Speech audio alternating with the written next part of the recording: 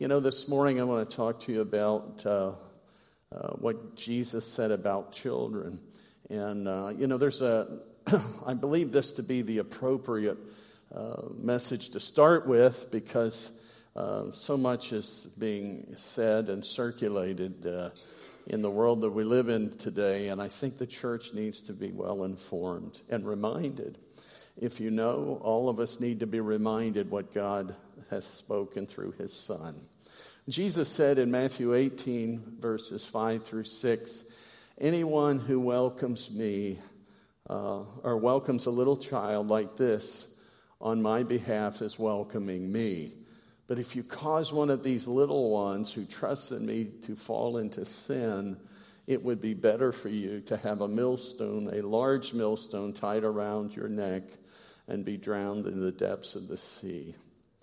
Matthew 18:10, Jesus says, see that you do not despise one of these little ones, for I tell you that their angels in heaven always see the face of my Father in heaven.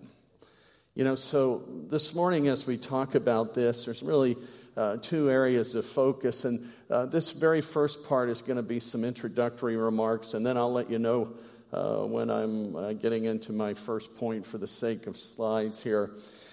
But I'm going to share this as a preface because the one thing I think is important to realize is that people are going to do, and people are going to say, and people are going to do what they do either based on their knowledge of the Lord or their ignorance of the Lord.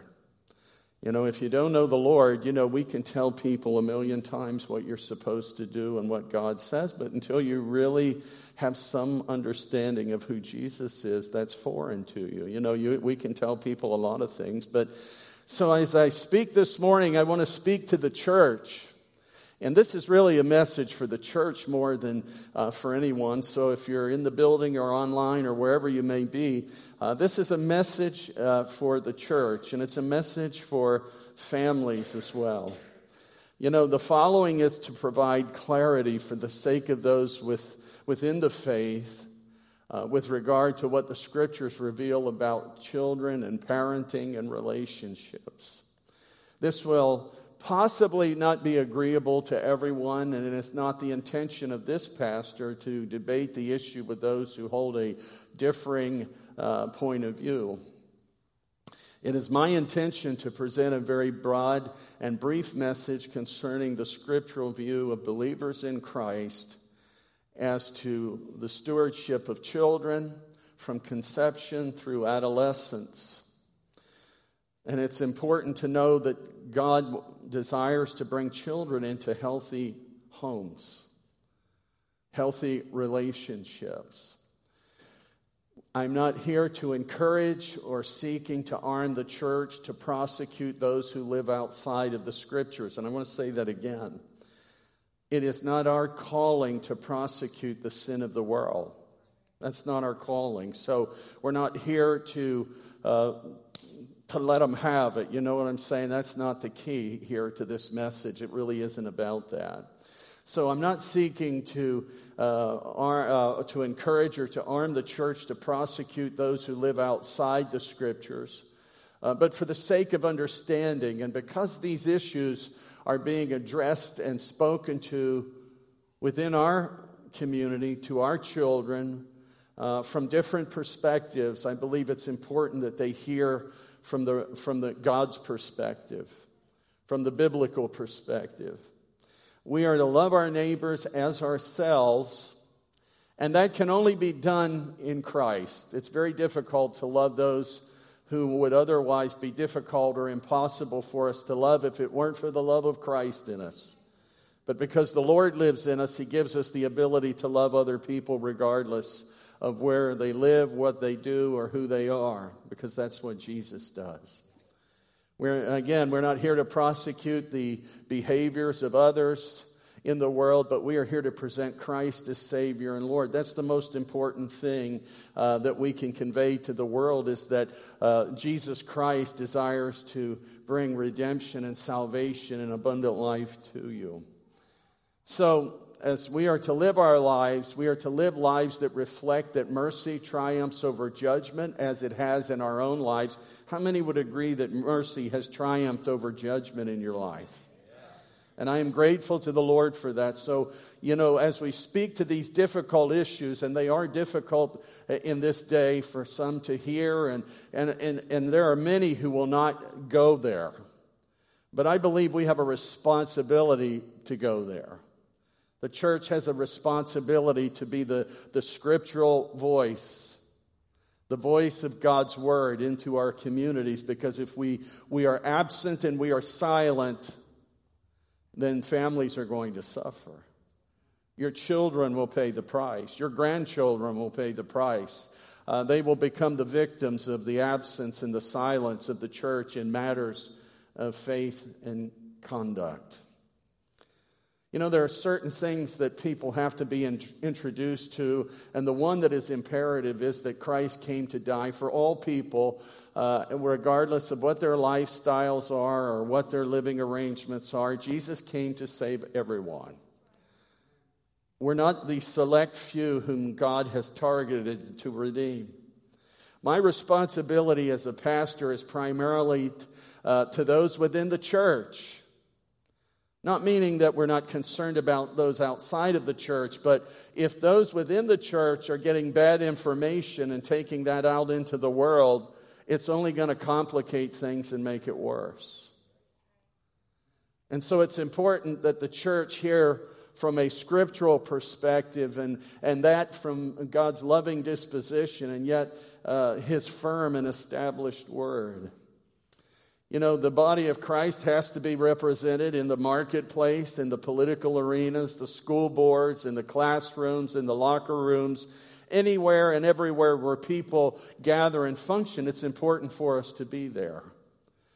And so as we speak to these things, they're very important, but understanding how the world will ever come to know what you and I have been drawn to in Christ and from the Scriptures is that you and I live this life as salt and light out in a world in those places. So I referenced last week a politician who stood before the assembly of other politicians and said that he was going to share with those politicians what Jesus had to say about the lifestyles that we see today and the things that are happening. And as he said that, he stepped back from the mic and he stood there silently. And then he stepped back to the platform and said, exactly.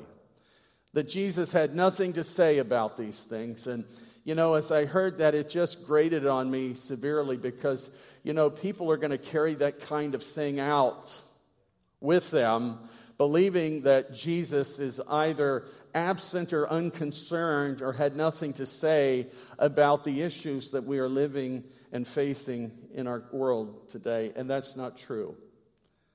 And I'm going to talk about that for a few moments because sometimes we think because certain things aren't mentioned by name in the Scriptures that they're not being spoken to, and that could be, there's nothing, that just shows a very shallow, superficial view of Scripture.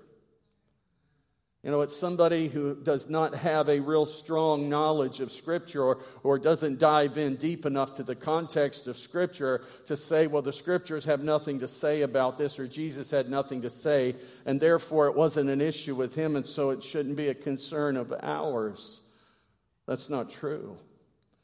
And so when we think about this today, we think of the context of life that Jesus lived in Palestine, the area, and much of what Jesus dealt with was not. There weren't great parallels between the things that we see happening currently in our world today with regard to marriage and family and all of these things. There have always been issues of infidelity. There have always been issues of aberrant behaviors, extramarital behaviors and conduct. That's always been present. But, we didn't see, we understand that in Jesus' day where he was, this wasn't a pervasive behavior that needed to be directly spoken to, because I believe if it did, it would have been. But I also understand that, when Jesus spoke, he did speak about the one way that God created for families, marriages and families to be established. He identified the one.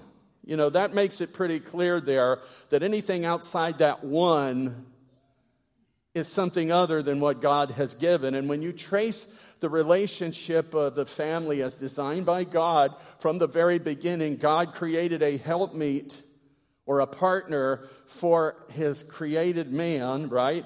Because he needed to have a companion. It was not good for him to be alone. And so God,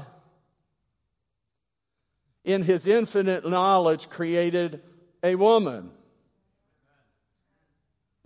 Right? He didn't create another man. He created a woman. Because God intended to populate the earth. And he had blessed the man and the woman. And let me tell you, and we'll get into this in just a second, people say today, well, there's really no distinctions between a man and a woman other than their anatomy. I want to tell you, that is one of the dumbest things I've ever heard since the last dumb thing I heard. Men and women are vastly different, and yet completely complementary with one another as per God's design. The fact that Jesus didn't say anything about some of the lifestyles that are being lived out today, doesn't mean that he didn't address it, because he did address it. He said God created man and woman, and the two became one, right? And, when you look back, he was well aware of what took place in the beginning, right? When God created Adam and Eve. He was well aware of that. Jesus was. How many knew Jesus knew that? He was aware of that. He was aware of the design of the Father.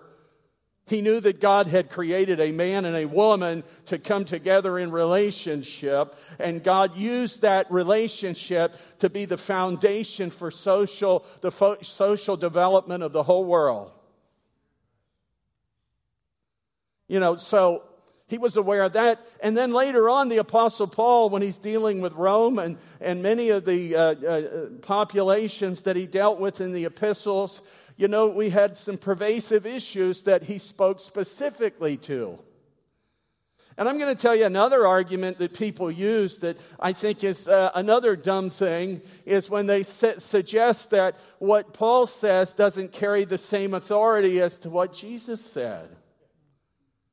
Now, I understand Jesus is the King of Kings, and he's incomparably the Lord of Lords, but Paul was not speaking of his own accord. It was the Holy Spirit speaking through him.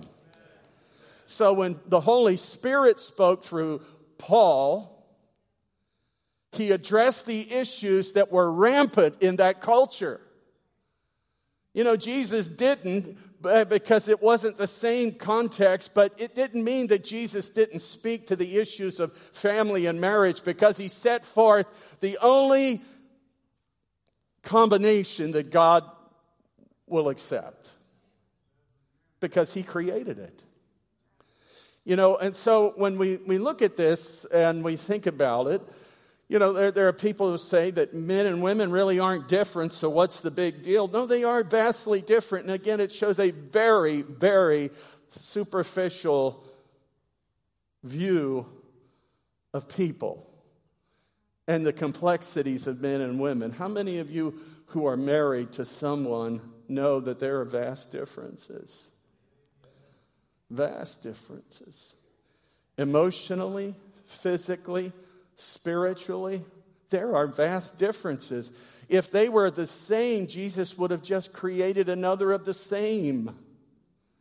But he created a woman to be that perfect, compatible partner to Adam in life, and that's God's design. So, the thing is, I share that with you. This is just a refresher. This is an encouragement to the church, because I'm hearing a lot of Christians very confused today, saying, what's the big deal? I got to tell you, I hear people say, love is love. I got to tell you, the only thing I can answer, that I wish to answer that with, is something that my wife reminded me, and that is God is love. God is love. And God's character is manifest in his love, and his character is holy and pure. Love is not an impulse or a passion to be with another person. It's more than that. Love is a lot deeper than that. So, I'm saying that for the sake of our church because, it's easy to get consumed in this idea that it really doesn't matter. It does matter. It is the erosion of the whole culture. It's America's down. The Bible says righteousness exalts a nation, but sin is a reproach to any people. And we're afraid today to use that word, sin and sin. We've all sinned and come short of the glory of God. None of us are here because we were good. None of us had a resume that of life that God looked and said, I have to have you forget anything you've done because I don't care. No, we had to come by way of repentance and faith in Christ. Had to come that way. And so we're not here because we got it all together. We're here because we've been redeemed by grace, and we've seen what grace can do in a person's life and how it can change us. Now, as far as the unborn are concerned, we know that Jesus loved children enough to say that if you offend one of them, that you should have a millstone placed around your neck and thrown into the sea. If Jesus felt that strongly about children, I wouldn't believe that he felt any less for the unborn. Because if he knows you before you are formed in the womb, then he knows you and he loves you and he cares about you. So if Jesus was that strong about children being free to come to him and not being, here's where the judgment's going to fall. And it's not us who prosecute anything, but we are corrupting children terribly.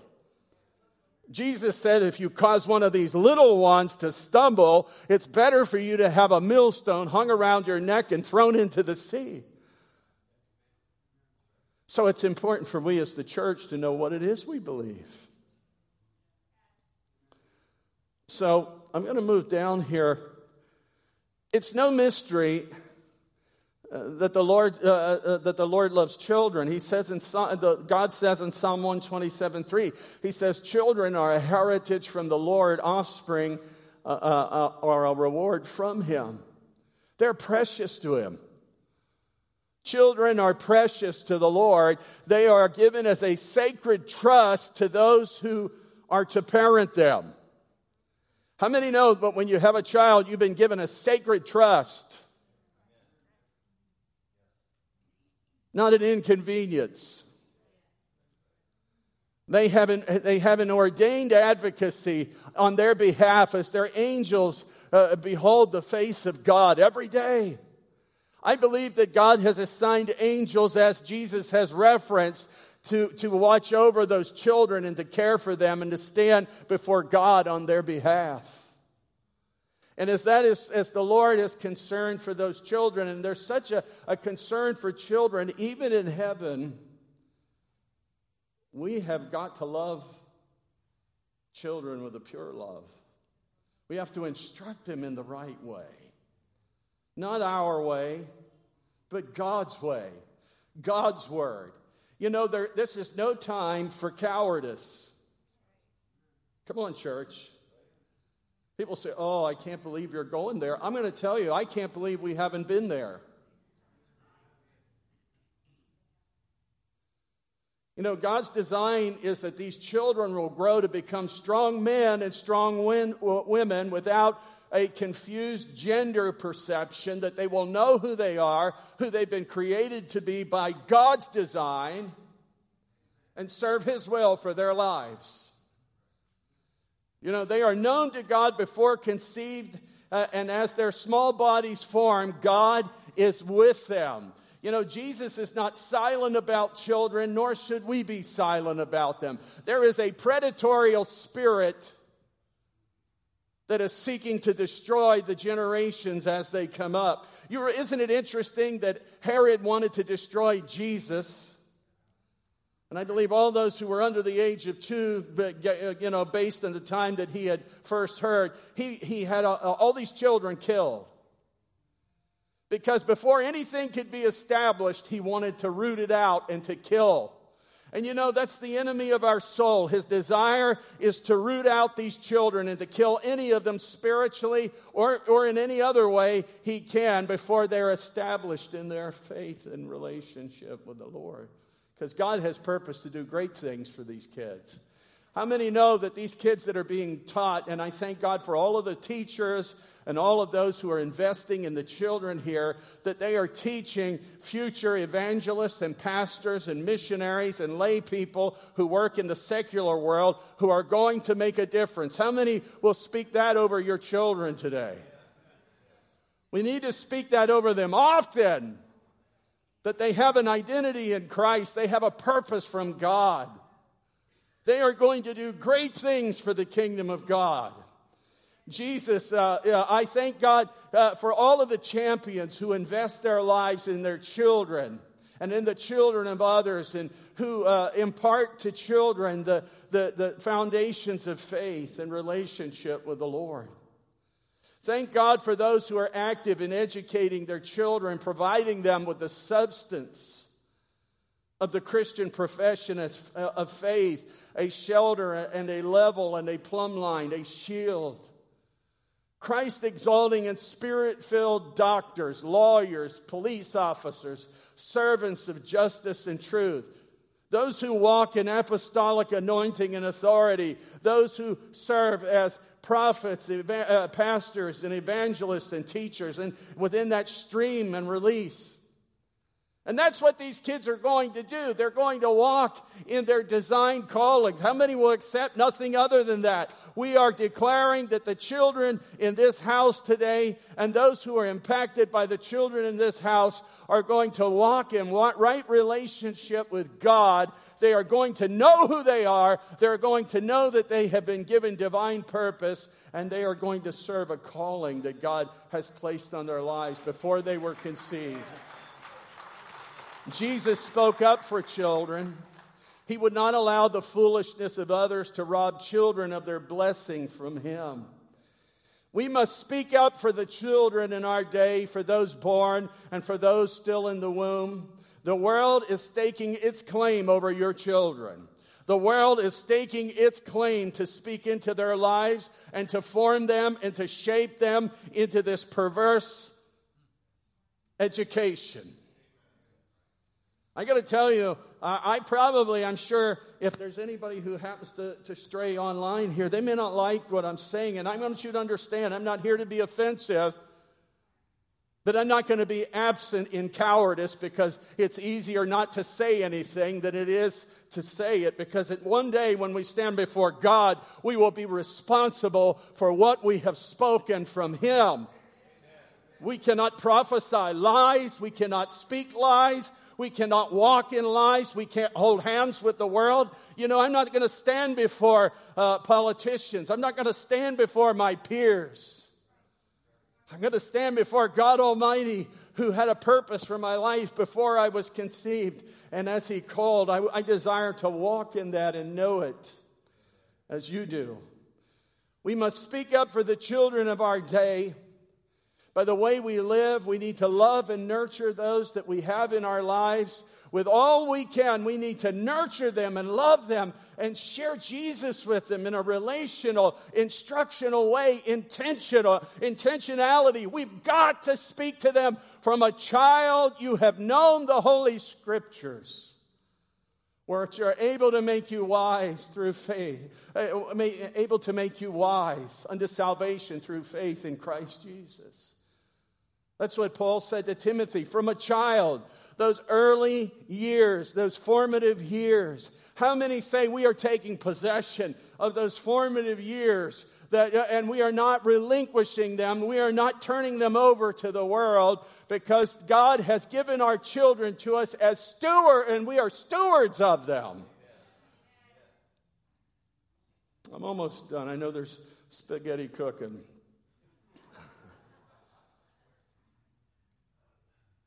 We are not adversaries with those in the world. I don't want to walk around and see others as adversaries because I don't look at people and say, well, you don't live like I live. You don't believe what I believe. And so I can't be your friend and I can't talk to you because, that's not what Jesus did. Amen? Jesus loved people, and we have to love people. You see, this is a hard word, but I'm speaking it to the church today because, I'm concerned. I hear more and more people say, well, these are just tough issues and there's no real answer. And that's not true. That's not true. The Word of God supplies the answers for us. We are not adversaries, but we are unrelenting advocates for those of whom we are charged to love, to nourish, and to nurture. The spirit of the world without God is evil and predatory, hateful and murderous. We are not attacking people, but we are attacking what the Apostle Paul referred to. He says, for though we live in the world, 2 Corinthians 10, we live in the world, we do not wage war as the world does. The weapons we fight with are not the weapons of the world. On the contrary, they have divine power to demolish strongholds. Amen? And we demolish arguments and every pretension that sets itself up against the knowledge of God. And we take every thought captive to make it obedient to Christ. We are those called to stand in the breaches that would make our children vulnerable. The family. God created Adam and Eve, the first man and woman, and He gave them the charge to populate the earth. He placed a paternal influence in the lives of Adam and Eve's children, and He placed a maternal influence. Jesus said, anyone who welcomes a little child like this on my behalf is welcoming me. And He references in the scripture what was mentioned also in Genesis chapter 1, where it says, in the image of God He created them, male and female He created them. God blessed them and said to them, be fruitful and increase in number, fill the earth and subdue it, rule over the fish in the sea and the birds in the sky, and over every living creature that moves on the earth. Jesus said in Matthew 19:4, He said, have you not read that He who made them at the beginning made them male and female, and said, for this reason a man shall leave his father and mother and be joined to his wife, and the two shall become one flesh.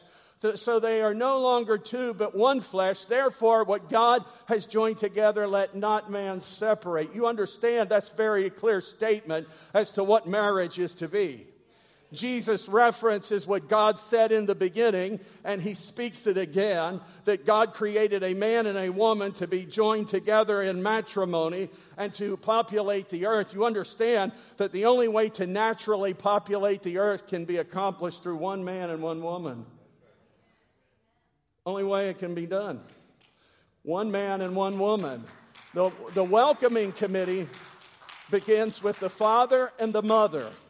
The welcoming committee begins with the father and the mother. The first loving faces that a child needs to see are father and mother. And I understand that there are sometimes single parents who don't choose to go that path, but things don't work out as they should have, and somebody either abandons or life deals a very difficult, there has to be a sensitivity to minister to old people. But I'm talking about God's design here from the beginning. The nurturing process begins at the moment of realization that one is with child. It is a natural affection that we've been endowed with and wired. There may be many unplanned events in the life of the parent-child relationship, but no child should be regarded as a mistake or an inconvenience.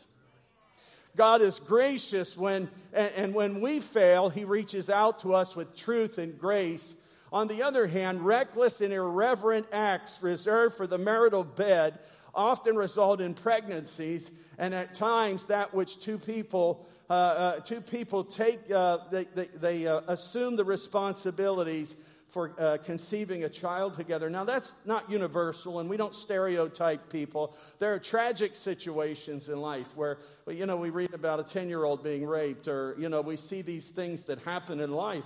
And there are complexities and challenging situations, so we don't make a broad. But what I am saying is whether you're a married couple or you're someone who outside the context, either way, outside the context of marriage or having relations, and there's a possibility that you have a child, you have to, people always say, I don't know how it happened. That's another dumb thing, right? I mean, I just don't know how it happened. I wasn't ready for this. I don't know how it happened. I want to tell you, I'm not going to explain it to you, but it is very apparent that, there were two people involved in it. Among all that God did, this was the crowning moment of creation when God created male and female in His image, and He endowed them with the ability and the natural affections necessary to conceive and to parent their children. Conception requires the mechanisms and the material from a male and female by God's design. I want to say XXXY. People say it's only one chromosome. There's only one difference, so there's no difference. I want to tell you that's not true. And there's a lot of scientific proof for that too. But I'm not ready, equipped to go into all of that, and you don't want to be here till next week. But some scientists have concluded that there are 6,500 genetic differences between men and women. So when somebody says the only difference is, the kind of equipment you're built with, is that's the only difference. That's not true. Because if you reduce it to that, that's when people can say, well, you can become this or you can become that. All you have to do is alter your equipment. There is a lot more to it than that. How many know there's a lot more to it? When you're looking at your wife, man, you're not looking with a wife who's almost exactly like you are, only missing something. If that's the case, I'm sleeping in the other room tonight.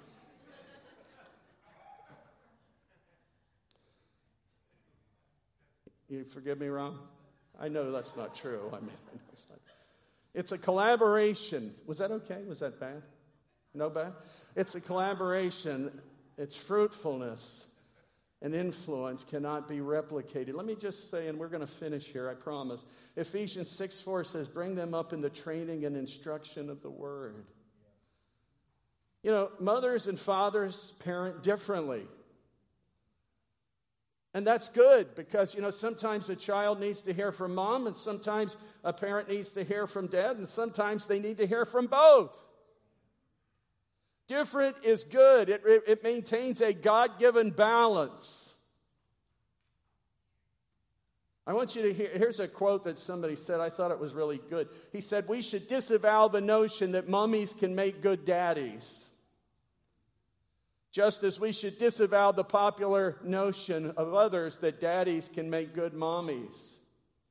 The two sexes are different to the core, and each is necessary culturally and biologically for the optimal development of a human being.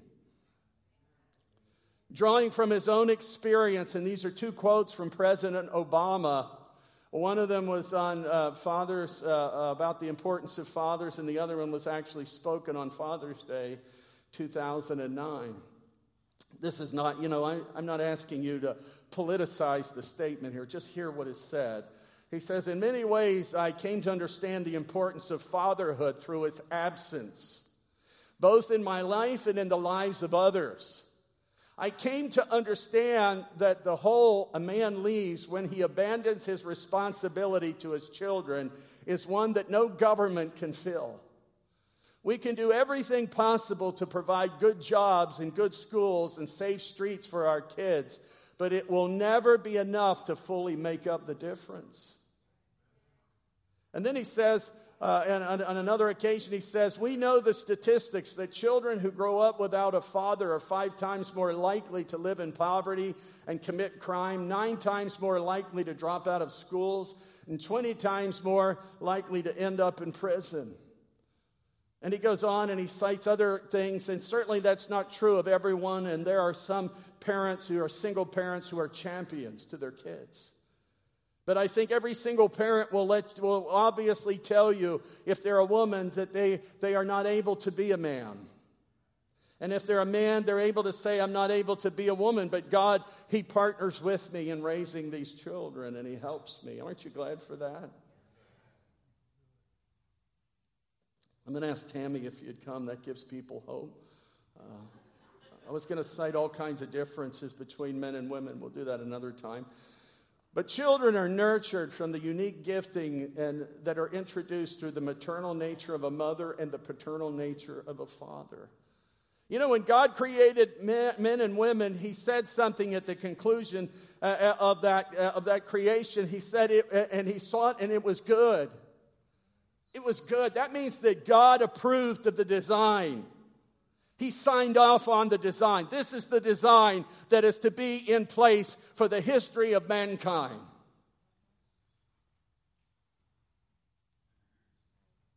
It wasn't just good, it was perfect. It was excellent creation by God. How many know God doesn't make something almost perfect?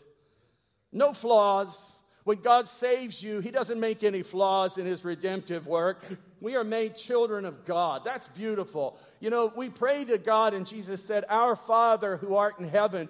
God has such a strong paternal inclination and desire for His children. You have to know how much He values the role of parenting and the trust that fathers carry and the trust that mothers carry. It was purposed by God that every child should be shown paternal and maternal love and to be nurtured. You know, we've had opportunities in the years we've pastored to provide some male and female influences into the lives of children who didn't have that balance. And that's always a wonderful thing. You know, God wants everybody to know that they are loved and they're meaningful and they're purposeful. They're not throwaway. They're not a nuisance. They're not a problem. They're not an inconvenience. Can you think about children? I was watching a video with a doctor who was he was a pediatric doctor, a pediatrician, but he also performed abortions. That's going to be a terrible balance, right? And he said he had, I don't know, hundreds of abortions that he performed. And he said, you know, I take issue with those who say that these unborn children don't feel any of this. He says, I would invite you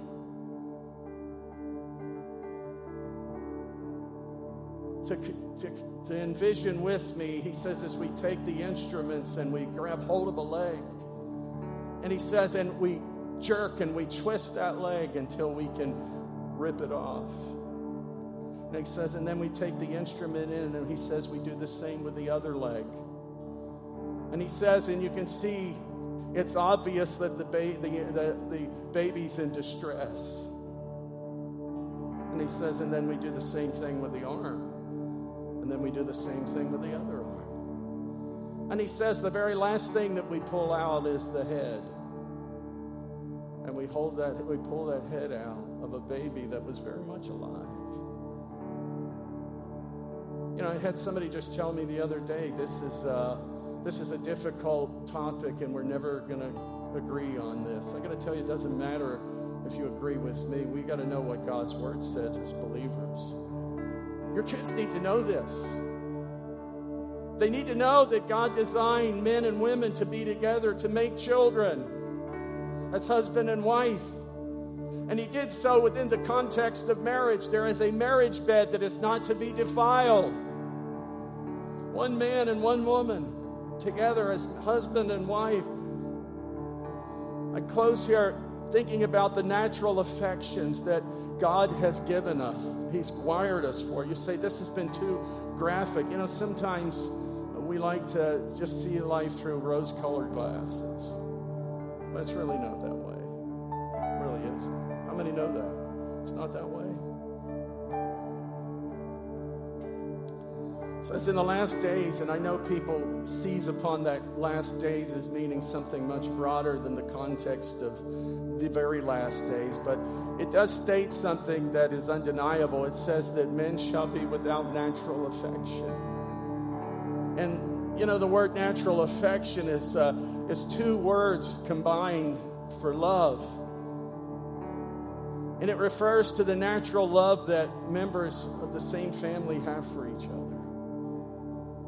And when you think about the natural affections that a man and a woman should have together as husband and wife, or as, even if you're not married, have for that developing child. The welcome committee should be the parents, should be mom and dad. The first faces that infant should see, other than the doctors who might get in the way of your camera shot, should be mom and dad. That's who they should see. They should be welcome. And unfortunately, there are so many children who are not welcomed by father and mother. And in fact, they're not even wanted. They are an inconvenience. They are a mistake. Church, we have to rise up in a love that's greater than all of the politicization of all these topics, because you can't legalize something that God has spoken otherwise against.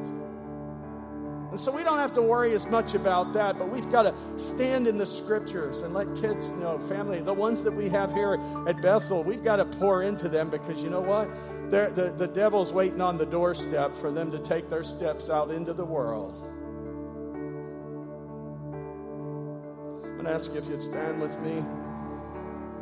When children are neglected and regretted, and when the primary value attached to them is how they benefit us, when they become pawns for our cause, when we allow them to be educated, corrupted, and overwhelmed by what cannot presently understand grace and truth, the road is going to be a treacherous one. As I think about this today, we just had, and these are examples, they have them everywhere. You hear about them once in a while, but we had a few teenagers who beat a 73-year-old man to death in Philadelphia. And we talk about 10-year-olds. It was a 10-year-old. One of them was a 10-year-old. And I believe the other one was 14. And they beat this man to death. They took the cones off the street and they beat him over the head until he died. In Oregon, we had an 82-year-old man and an 89-year-old man who were together standing at the terminal. And they were both assaulted by a man who beat the one man to death and beat the other one severely for no reason whatsoever. You see, this is what the world creates when you move away from God.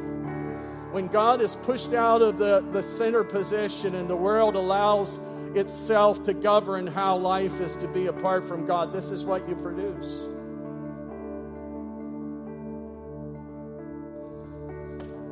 I got my outlines, God forgive me.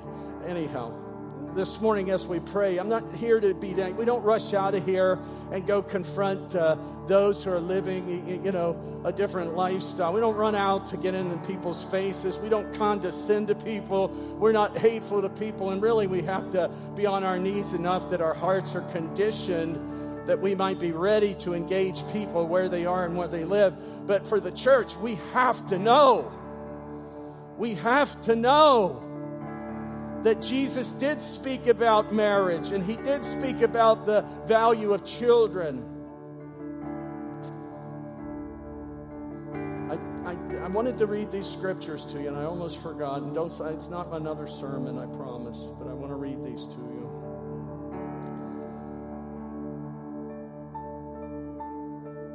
you. Sometimes people say a child is just a clump of material. He's not really viable. He's nothing, or she's nothing. And they don't call them he or she. It's just it.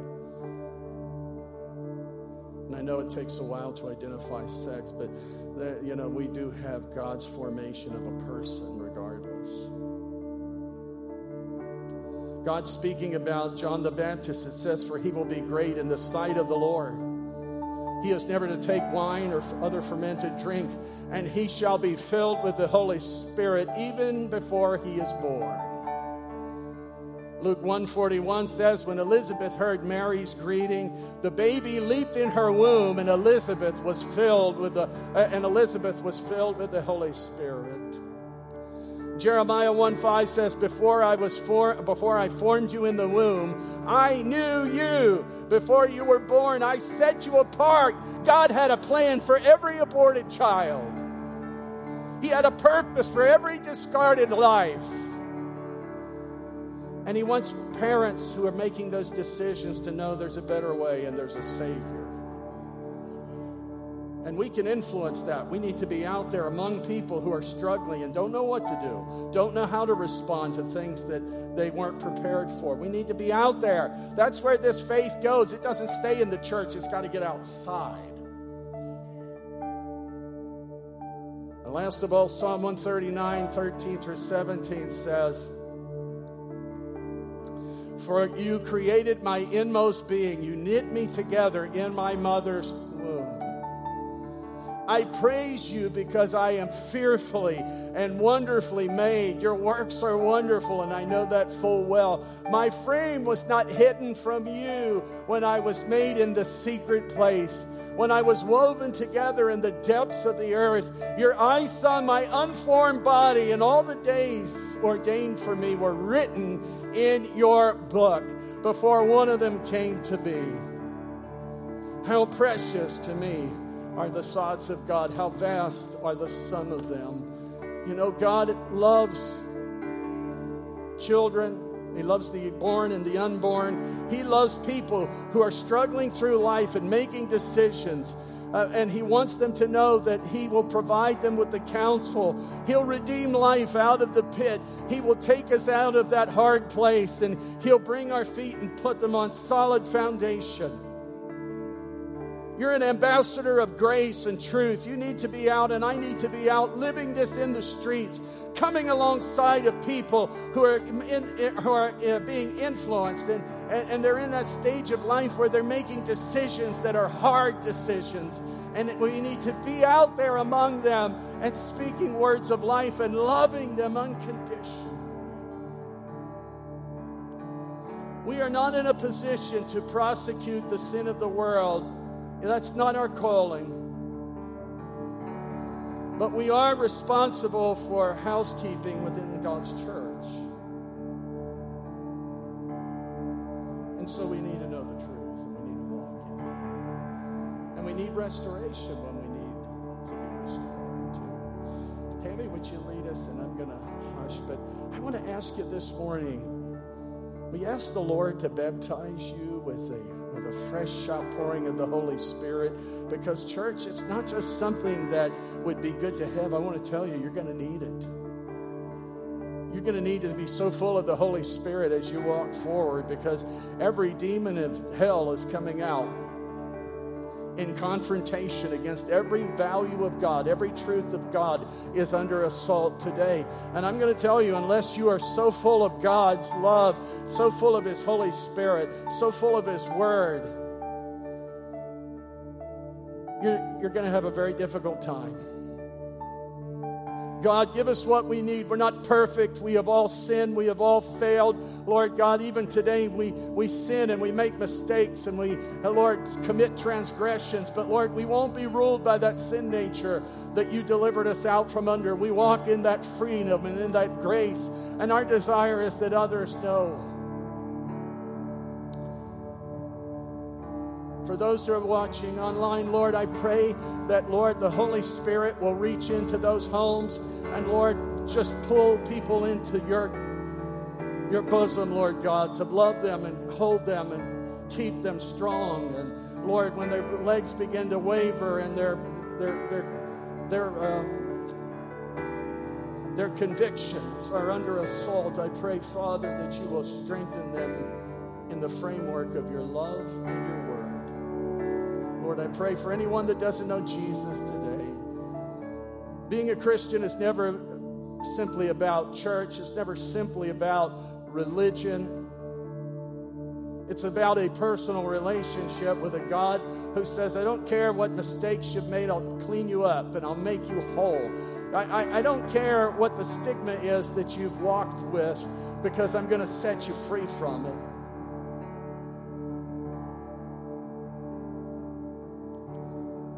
I don't care if you feel like you're confused as to who you are and why you're here, and I don't care if I do care about you and I care about your life, but I don't care in the sense that I'm never going to let you go from that, because He releases you.